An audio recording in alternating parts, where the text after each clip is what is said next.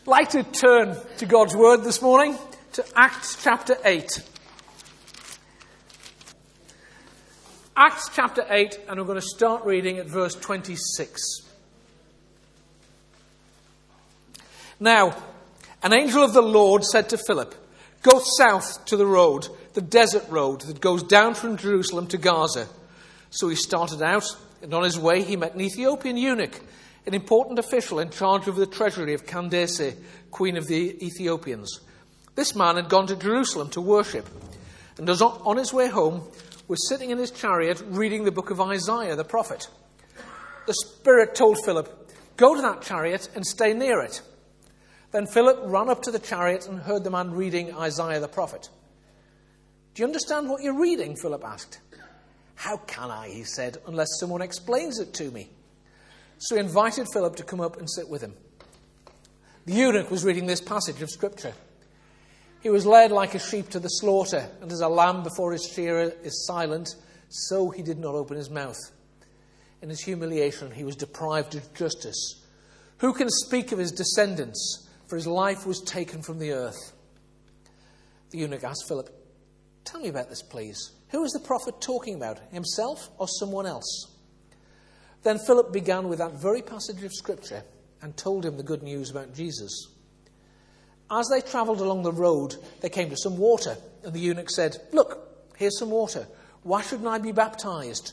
And he gave orders to stop the chariot. Then both Philip and the eunuch went down into the water, and Philip baptized him. When they came up out of the water, the Spirit of the Lord suddenly took Philip away, and the eunuch didn't see him again, but went on his way rejoicing. Philip, however, appeared at Azotus and travelled about preaching the gospel in all the towns until he reached Caesarea. Let's pray. Lord God, 2,000 years ago, by your Spirit, you inspired Luke to write down these words. And so we just ask that the same Spirit who inspired Luke would now bring these words to life in our lives so that we are conformed to your image and we live in a way that pleases you. Amen. This story, just to give a bit of background, occurs in the very, very early days of the Christian religion. In fact, it's so early in the life of the Christian church, they weren't even called Christians yet. They were basically a sect within Judaism. It hadn't split away. And the believers in Jesus all lived in Jerusalem, but they were different. And because they were different, they started to be persecuted. The Jewish Taliban, basically, went for them. And so, the believers scattered around the area, and one of them, Philip, went first of all to Samaria, where he preached the gospel and worked miracles, and people became Christians. And then the Spirit said to him, "Go down to the desert road." And that's our story. And the story is very straightforward. It's you heard it read to you, just to remind you what happened. Philip sees this man in his chariot. It was probably a whole train of chariots. He was a big, important official. He wouldn't be just on his own. But Philip sees this guy, and he goes up to him, and he hears him reading Isaiah, the prophet, and he says, "Do you understand what you're reading?" And he replies, "Nope."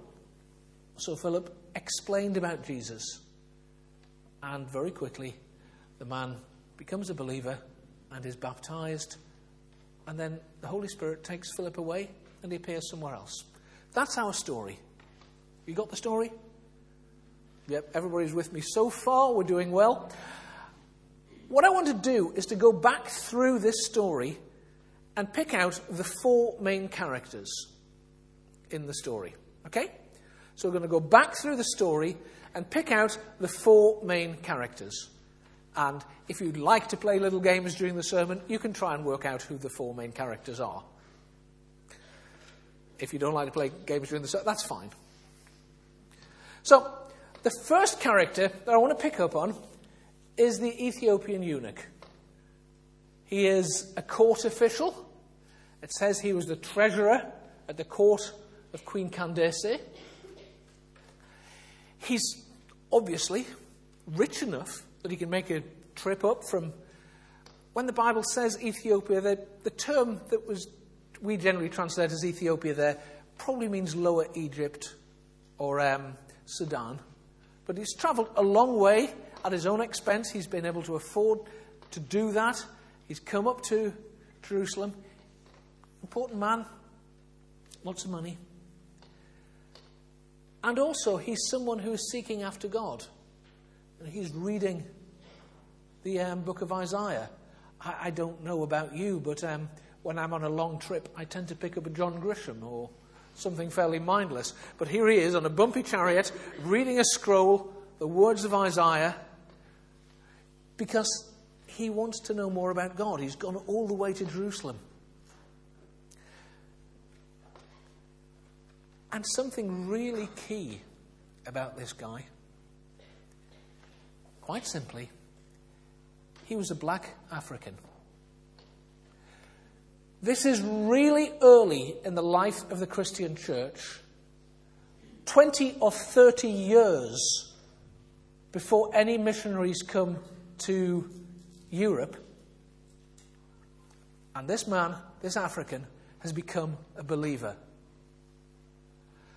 When we first went to Ivory Coast, where Sue and I worked as Bible translators, a lot of people would say to us, "We want nothing to do with that, your religion, Tubabu Boa," which means that's white person stuff. Rubbish! This guy, he came from Africa, and the gospel went to Africa before it came here. People will tell you that Christianity is a European religion. How can a religion which started in the Middle East, which is based on a book that was written by Hebrew scholars, which went to Africa before it came to Europe, ever be called a European religion? Now, sadly, we Europeans have sometimes talked as though we owned the Christian faith. We have sometimes said and acted as if to become a Christian, you have to become English or American. But Christianity is truly a world religion. And the sign of this man, an African who became a believer long before any Europeans, is just a sign of the real nature of Christianity. And that plays into how world mission happens today. Just reading last week of a fascinating story of a woman missionary who's working in the Gulf, in the Persian Gulf. And she has a job in a personnel agency. You can't actually go into these countries and say, sign on your visa, missionary. They tend not to let you into places like Saudi and other countries like that. So she works in a personnel recruitment agency. And she's been praying for ways to make contact with local women to share the gospel in that strongly Muslim part of the world. And one day, one of her local colleagues came up to her and said, "You're from a Christian country." The colleague didn't know that this woman was trying to work as a missionary. She said, "You're from a Christian country. Do you know where I can find a Bible?" "A Bible? What do you want a Bible for?" She said, "Well, I just want to read more about Jesus." So, secretly, she got a Bible and she passed it on to this woman. A little while later, somebody else in the office came to her and said, "I hear you can get Bibles. Can you find me a Bible?" So she provided this woman with a Bible. And after a wee while, a group of women in the office came together and said, "Could you teach us to read the Bible? You see, we want to know more about Jesus. We want to go deeper in our faith." And this woman is gobsmacked. She's gone there as a missionary. She hasn't been able to preach in an incredibly strongly Islamic part of the world. She's not been able to share her faith, and people are coming to her and saying, "Can I have a Bible?" And so she started to dig and find out what had happened. And what had happened is that the first woman who'd come to her had a Filipina maid in her home. And that Filipina was a Christian. And she had shared the gospel with this Arabian lady in whose house she'd worked. And she shared the gospel with this lady's friends. And without even knowing it, without having the words to say, these women had come to faith in Christ. They didn't have Christian vocabulary, but they had trusted Christ. They put their faith in him. And God had worked a change in their lives. And now they were desperately looking for a Bible and looking for people to help them so they could grow in their faith. When you read mission storybooks, they tend to talk about people like me, middle-aged white guys. There is at least one missionary storybook that does talk about me, but that's another story. The real way the gospel is going forward in the world today is through people like this Filipina housemaid. I don't even know her name, but she's planted a church in one of the most difficult places in the world. And that's how the gospel's going forward today. Doesn't mean there's no place for people like us. But our role is very often these days supporting and helping and training the generation of missionaries that are growing up around the world. The Ethiopian eunuch is just a clear sign that Christianity is a faith for the whole world. It's not just a faith for Europe. Read on. The Ethiopian, he was keen. He was reading the scriptures, reading Isaiah, but he didn't understand it. Philip says, "Do you understand what you're reading?" He said, "No." Well, there are a couple of reasons why he wouldn't understand it. One, it's complicated. Anybody who's read Isaiah and thinks they've understood everything first go is fooling themselves. Isaiah is tough. But also,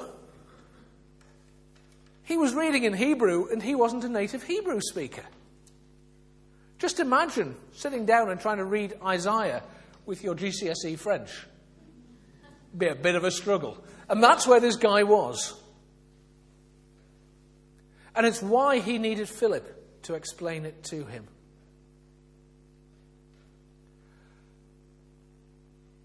This is why we do what we do in Wycliffe.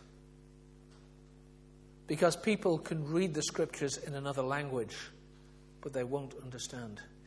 It doesn't cut to the heart. Nobody should have to learn a foreign language so they can hear about Jesus. Jesus, our God, is incredibly gracious. He will speak through foreign languages. But we as Christians have a responsibility to get the words to people in the language that they speak.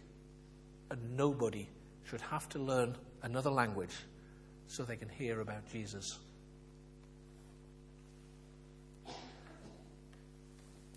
That's the Ethiopian. What about Philip? Who is this chap, Philip? If you go back to Acts 6,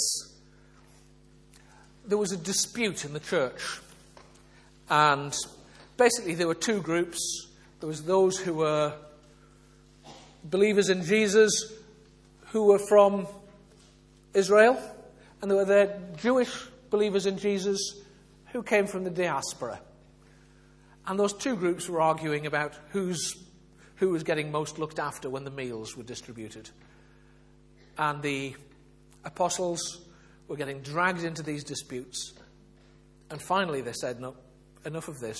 We'll appoint a group of people who are wise and who are full of the Holy Spirit, and we'll ask them to serve food to the different widows and to deal with this issue." And Philip was one of those people. He was recognized by the church as a leader and as someone who you could get involved in helping to sort out disputes. You never have disputes at Portswood, I know that. But if you did, the people who have the wisdom to help Christians get together when they're arguing are really valuable. And Philip was one of those. And then right at the beginning of Acts chapter 8, the chapter we're in, we read, On that day, a great persecution broke out against the church in Jerusalem, and all except the apostles were scattered throughout Judea and Samaria. And then on to verse 4, those who'd been scattered preached the word wherever they went. Philip went down to a city in Samaria and proclaimed the Christ there. When the crowds heard Philip and saw the miraculous signs he did, they all paid close attention to what he said. With shrieks, evil spirits came out of many, and many paralytics and cripples were healed. So there was great joy in the city. So Philip is a powerful and dynamic, spirit-filled preacher. He's first introduced to us as a wise man who can help sort out disputes, who can serve food at tables. But when push comes to shove, he goes down to Samaria and he preaches and he casts out demons and he heals people. You know, this is a man, massive crusade. He could have filled out Wembley. People are rushing to hear him. He's a dynamic preacher and people are responding. That's Philip. That's the guy we have further down. People listened to him. People wanted to know. And there were miracles. Now, I don't know if you remember last week in John's sermon. I don't. I wasn't here. But John told me that in the passage, he mentioned in the sermon last week that Jesus had gone to Samaria and he'd been rejected. 2-3 years later, God's time is there for Samaria. Philip preaches and people respond. I think there is something there for us that sometimes you just have to wait for God to be ready to work in a place. So he's preaching there in Samaria. Lots of success, lots of great things happening, all sorts of stuff going on. Some of the apostles come down and join him, and it gets even better as you read on through the chapter. And then all of a sudden, Acts 8:26, an angel of the Lord said to Philip, go south to the road, the desert road that goes down from Jerusalem to Gaza. Here he is, he's in Samaria, he's leading this amazing campaign, healings and exorcisms and people becoming Christians left, right and centre, and the Holy Spirit says, go down to the desert road. There's nobody on the desert road. He's having an amazingly successful ministry here, so of course he says, no, I'm staying where the success is. He didn't. Philip was obedient. He heard God's voice and he went to where God wanted him to, even though on the surface it doesn't make much sense. Why go away from somewhere really successful to the desert? But he did. He didn't ask questions. He just got on with it. And he goes down. We've had the story. There he sees the chariot. He hears the man reading from Isaiah. And he sits down with him. And he patiently explains the story of Isaiah and what that means. I think it's fascinating to see the wisdom of Philip. In Samaria, he's preaching to crowds, casting out demons, there are shrieks, there are screams, there's miracles, there's all sorts of stuff happening. He meets this intellectual man who's running the treasury, and he sits down and he patiently expounds and explains the scriptures to him. In one situation, he works one way. In another situation, he works another. He didn't have a formula, a talk that you give in every situation. If I dare say it, 4 spiritual laws which you can apply whoever you evangelize to. Philip didn't have a potted answer. If you go on the internet, you go to a Christian bookshop, you will find plenty of guides to evangelism. And they will tell you this is the way to do it. If I really wanted to make money, I'd have written a book on evangelism, not on prayer. This is the way to do it, the one way. There isn't one way. In Samaria, Philip preached to crowds and worked miracles. With this intellectual African, he sat down and patiently expounded the scriptures. He adapted his methods for the situation. The only thing that is essential, and you see this down in 35, then Philip began with a very passage of scripture and told him the good news about Jesus. When we are sharing our faith, we eventually, at some point, have to tell people about Jesus. There's a famous saying which is attributed to St. Francis Assisi. Preach the gospel by all means, and if necessary, use words. Now that sounds great, and it sounds very wise, but actually at some point you have to use words. As Christians, we have to do good. We have to act justly. We have to love mercy. We have to care people. But the thing that sets us apart is not that we do good to people. There are plenty of others who do good to people. The thing that sets us apart is that we do good in the name of Jesus. And if we don't tell people that we're doing good in the name of Jesus, we're just doing good. And we're no better than the Red Cross or many other organisations. As Christians, at some point, we do have to tell people about Jesus. So that's the first two people. I'm going to tell you about four. The next person in the story is the Holy Spirit. And the Holy Spirit is the author of all that goes on here. At the beginning of our passage, the Spirit said to Philip, go down to the desert road. Stop doing what you're doing here now. Go down there. He got Philip in place. I don't suppose it would have struck Philip that that was a good idea to do without the Holy Spirit's prompting. Though it isn't said, the Holy Spirit had the Ethiopian reading just the right passage to point him clearly to Jesus. You know, presumably he did have his John Grisham with him. Dick Francis or whatever he liked reading. But he wasn't reading a novel. He wasn't admiring the scenery. Just as Philip arrived, he was reading the book of Isaiah and a passage which talks about Jesus. The Spirit had him just prepared. And then, at the end of the story, again, Philip has just spoken to someone who is influential, who is rich, the sort of convert we all want to make. You know, the ambassador from Ethiopia, hugely important, massively strategic evangelism. And Philip had done that. The guy's become a Christian, and then the Holy Spirit takes him off, and he appears in Azotus. And most of us don't even know where Azotus is. The Spirit moved him away from this key position to something else. So the Holy Spirit is the author of all that happens. He gets Philip in place, he gets the Ethiopian prepared for him, and then he moves Philip on.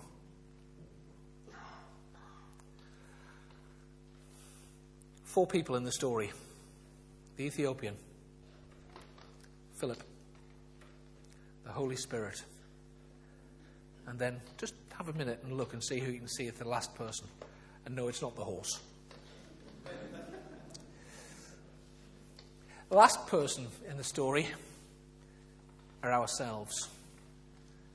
This story isn't told in the Bible just to be something interesting, just to give us some historical insight in the movement of the Jesus followers from being a Jewish group to being a worldwide movement. There is historical, there's theological truth in there, but this is taught. It's there so that we can grow more like God and we can get a sense of what God is saying to us. So, the question is, where do we fit in this story? The Holy Spirit is the author of what happened. And what is the Holy Spirit saying to us now? How is the Spirit guiding you as individuals? You as part of a CU group, as part of a home group in the church, you as a congregation, together as a body of Christ. What is the Spirit saying? Where is he moving you to? Just a few thoughts. It is vitally important to continue to realize that Christianity is a world religion. The missionary movement is one of the most successful enterprises of all time. Over the last 50 years, the growth in the church has been phenomenal. And there are very few parts of the world now where there are no believers in Christ. And yet, as we've seen, there are still millions of people without the Scriptures. There are still parts of the world where people don't know about Jesus, and they are the difficult parts of the world. It's amazing how many missionaries go to somewhere like Kenya. Kenya is a great place. Wonderful climate. Fantastic wildlife. And I'm told the beaches are incredible. It's also got a population who is more Christian than Britain. Nothing against Kenya, but they get millions. They get lots and lots of missionaries. You can't go on a flight to Nairobi from Britain without encountering a group from a church somewhere, either in Britain or the States, going on a short-term mission project. What about Kazakhstan? Not so many missionaries there. Saudi Arabia, Afghanistan, some of the remote areas in the People's Republic of China. There is still plenty of mission work to be done, but most of it is in tough places. But you know what? When the Spirit said to Philip, go down to the desert, I don't suppose he was thinking, well, that's just what I want. Somewhere hot, dry, no water, no Starbucks. Forget that, I'm staying in Samaria. Is God calling you? Is God calling you as a church to some of these tough places? Who are your Ethiopians? Who are the people that God is putting in front of you? There are people all around you. Which of those has God prepared? Has he worked in their life? They may not be sitting there reading a scroll of Isaiah. I suspect on the bus from Portswood into the centre of Southampton, you very rarely get somebody sitting with a scroll with Isaiah. But there are people whose life circumstances are making them ask the question, how can I come to know God? And the person who's next to them, who can point them to Jesus, is you. Who are our Ethiopians? Who has God put there for us? And then one last question. Philip was in a really successful ministry in Samaria, so God moved him to the desert. Really successful there, so God moved him somewhere else. If Philip had been like most churches and had had something really successful, he would never have moved on. He'd have kept doing the same thing over and over again until nobody turned up. One of the biggest problems in Christian mission and Christian ministry is something that was successful last year, because that stops us listening to what God is saying this year. We get in the groove, we get in the rut, and we just keep going. And I just have to ask you, if as you get a great new building, you've got changes, It's superb. What is God saying to you? It's time to stop, so that you can do the new thing. And before you say, that preacher came and told us to stop doing something, I haven't a clue what the answer to that question is. But I do believe that that is a question which comes out of this passage in which God is asking you. Because he has some key things he wants you to reach in the desert. And when you've reached those, he's going to take you to Azotus. But the only way you can move on to the new things is by saying, well, actually, this was great, but it's time to move on. How is God calling you to get involved with this world church? Who are the Ethiopians that God is calling to you to meet here? And how is God moving you on and telling you to stop doing some things? Let's pray.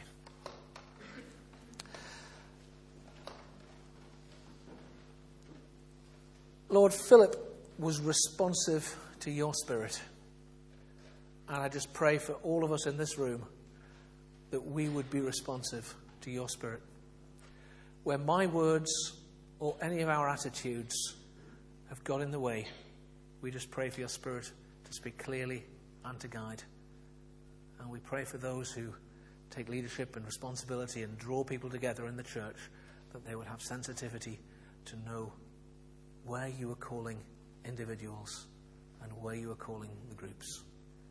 We praise you, Lord, for this immense privilege of being involved in your mission. Amen.